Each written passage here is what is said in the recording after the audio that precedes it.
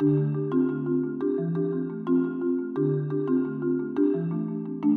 delineation between Web 2 and Web 3 isn't always clear.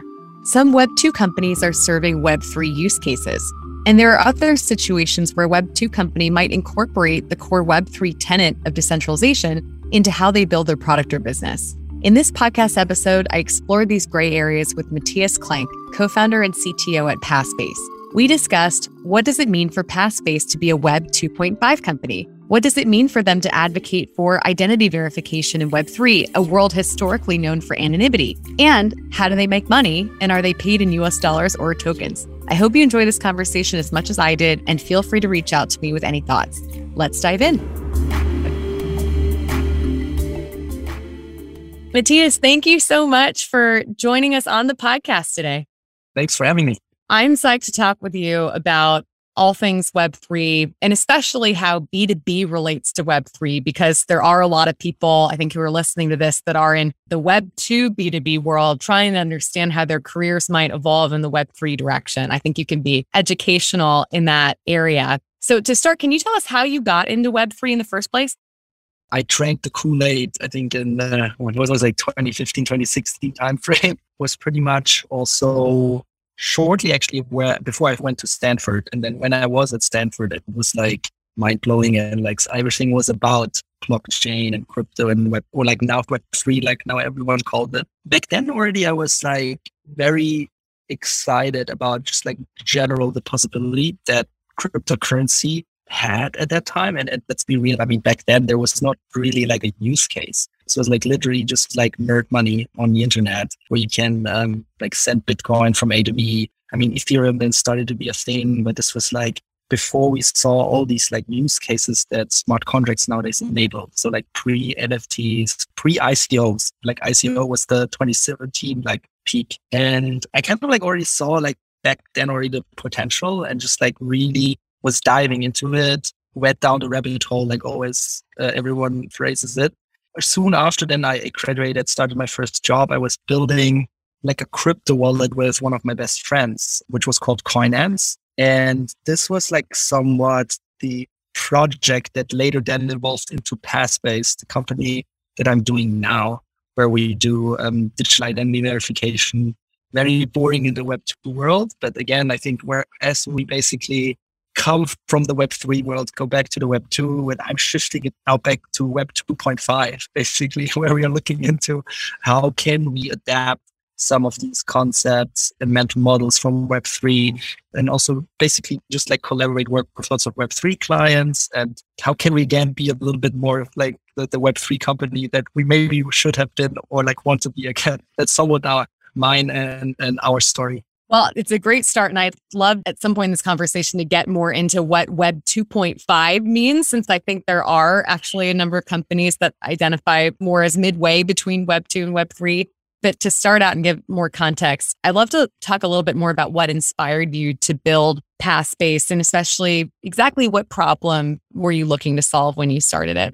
For that, you basically have to understand like this crypto wallet that we built prior to that, Coinance. We started as like a portfolio tracker. So you could like pretty much what like CoinMarketCap is doing, or then Portfolio or Delta, like some of those companies. You could like somewhat have like your portfolio and just like check the prices. You could connect your different crypto exchanges and accounts. And we at some point in time then built a feature where you can like connect all these crypto exchanges and do like some arbitrage trading between them.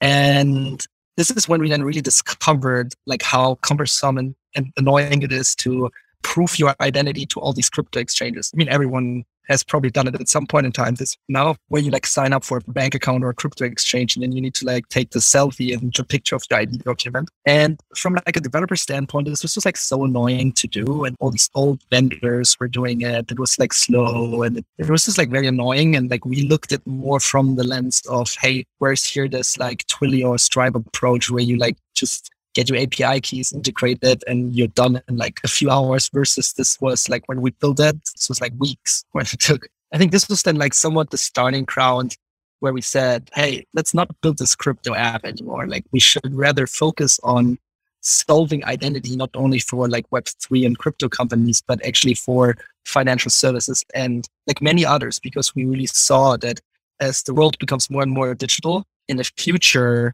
we will have to do this over and over again, not only like once or twice a year, but probably like 5 times or maybe even more.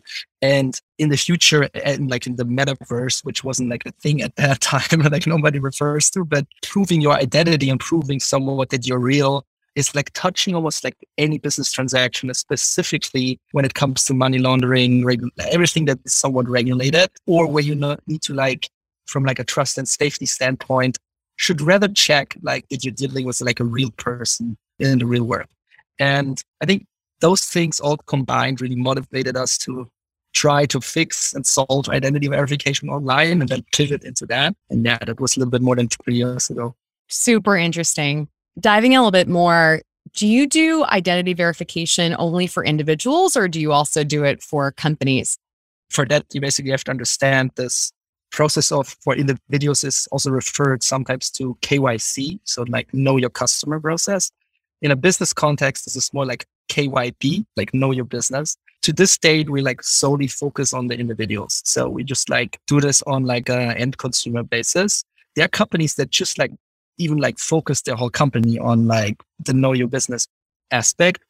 Also, the know your business aspect is like a little bit more hairy and difficult because, as you can imagine, the whole world has different like registries and different company structures. Some are more open, accessible, some are less.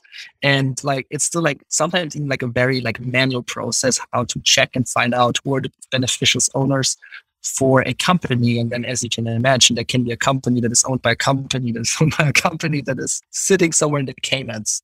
And like then finding out basically this thing is just not very easy versus for us, the starting point was literally like computer vision. I took the Stanford class as well as taking pictures of an ID document, which is also like computer vision, OCR, check character recognition, then comparing those things. So we focus on this part. This is where we're good at. And the KYB part will probably at some point in time partner up with like an integration. But right now, still the whole world of KYC is unsolved and so challenging. So right now we're still like in this world. Now, is there a B2B Web2 company that you're competing with in this area? And if not, is there a Web2 analog that you would identify with? Yeah, this is basically the market is fairly crowded. So nowadays, so in the US, for example, there's the old company, what we now already refer to as like the old companies and players that started maybe 10 years ago. And like the Jumios is basically one of the big US companies called. Like a more modern approach to that is Persona from San Francisco.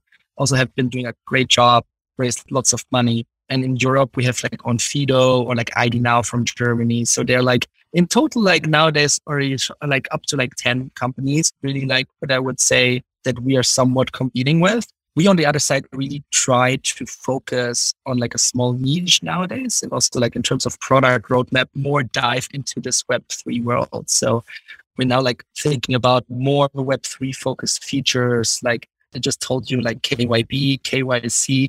There's now this thing called KYT, which is like know your transaction in like the Web3 world, like very relevant. So companies like Chain Analysis or Ellipsis really became big with that. So we're thinking about offering partnerships or product offerings like with them and just really try to provide value to our Web3 clients as like a holistic kind of like identity verification company that just helps them in staying compliant and following basically regulation in verifying their users. Because like in the end, this is what all these crypto companies haven't been doing in the past. And just in the last 2 years, we really started to do and to realize like, oh, we actually need to comply and follow the regulations. Otherwise, they technically contribute to like money laundering. Now, I know at the start of our conversation, you said you're kind of like a Web 2.5 company. I'd love to dive into that a little bit more. For example, you've made it clear that you're serving Web3 use cases. I'm wondering, to what degree is your product itself a Web3 product? Things that I'm basically like spending lots of time right now is thinking about how can we adapt lots of these mental models and ways how Web3 companies work and bring that basically to the boring Web 2 world, like how I sometimes refer to. And this basically paired with the trend that Passbase is betting on is basically that decentralized identity and particularly like user-owned digital identity will be a thing in the next years to come. And so projects that I'm basically spending my time on right now is thinking through how can we enable end users that like are running through our verification flow, that we can enable them to like claim and store their own digital identity on their end. So things that I'm looking into is basically, in particular, in relation to Web3, how can a user somewhat write an on-chain proof via their crypto wallet that they have actually completed a verification. And the next time when they connect their wallet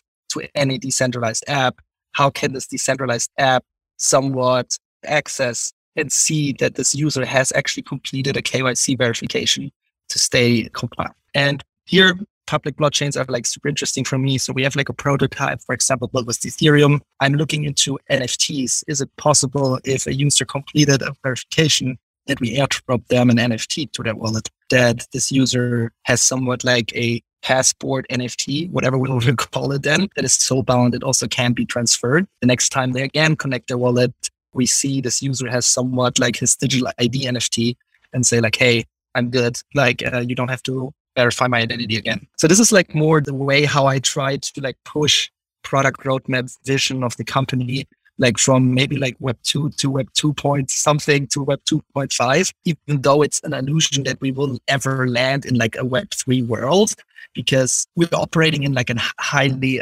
regulated space, and blockchains are not known for being good places to store PII in general. Like you should not store social security number or like a document number of your passport on like a public blockchain. But again, like you can store cryptographic proof, which is somewhat like encrypted and hashed, then somewhat try to tie this back to like a very centralized old Web 2 world in a database where this data is sitting, and then somewhat try to tie the knots together between those companies that they access. Unfortunately, that's centralized information, but they can somewhat access it. And so just like simply through like verifying signatures and math in that sense, prove that this has happened, and this user has signed this and all these things. So this is like somewhat, I hope I was a little bit clear how I somewhat like try to move the ship from Web 2 to Web 2.5. I want to generalize what you shared for Web 2 companies in general. What do you think are the reasons why Web 2 companies should embrace certain Web 3 principles? Right.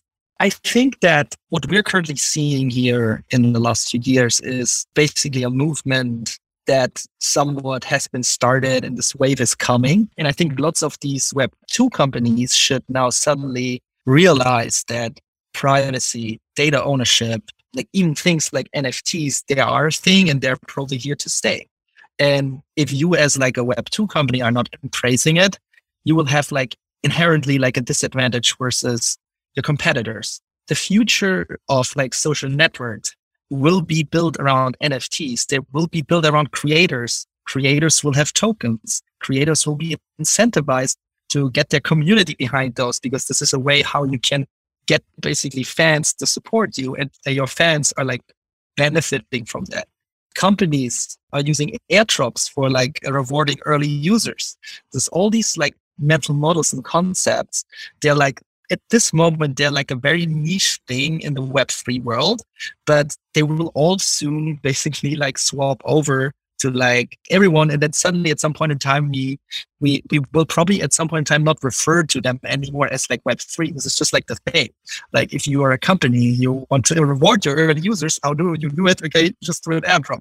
And the biggest hinderer from this like explosive growth is still like this UI problem, that right now it's like still so cumbersome and difficult for how do you create wallets for your user and like all these things.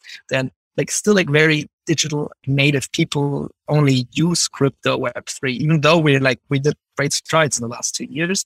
But I think as this becomes more and more normal and everyone has a crypto wallet or a crypto address, these things become also like easier. Like the same way like everyone has like an email nowadays, and nobody questions anymore like why you should have an email. So I think in really like 5-10 years, probably everyone has like a crypto wallet either tied to their bank account or their email address or their phone number or whatsoever. But at that point in time, it won't be anymore like a thing where you just like say like, well, you just get an NFT or just like enter your phone number or something like that, and then you can claim it. I'm saying is basically once we have solved this adaptation problem, so many things are just quite natural to us. And at that time, all these use cases that we are still early adopters now will become like the default and the standard for like what we refer today and now also like to the Web2 world.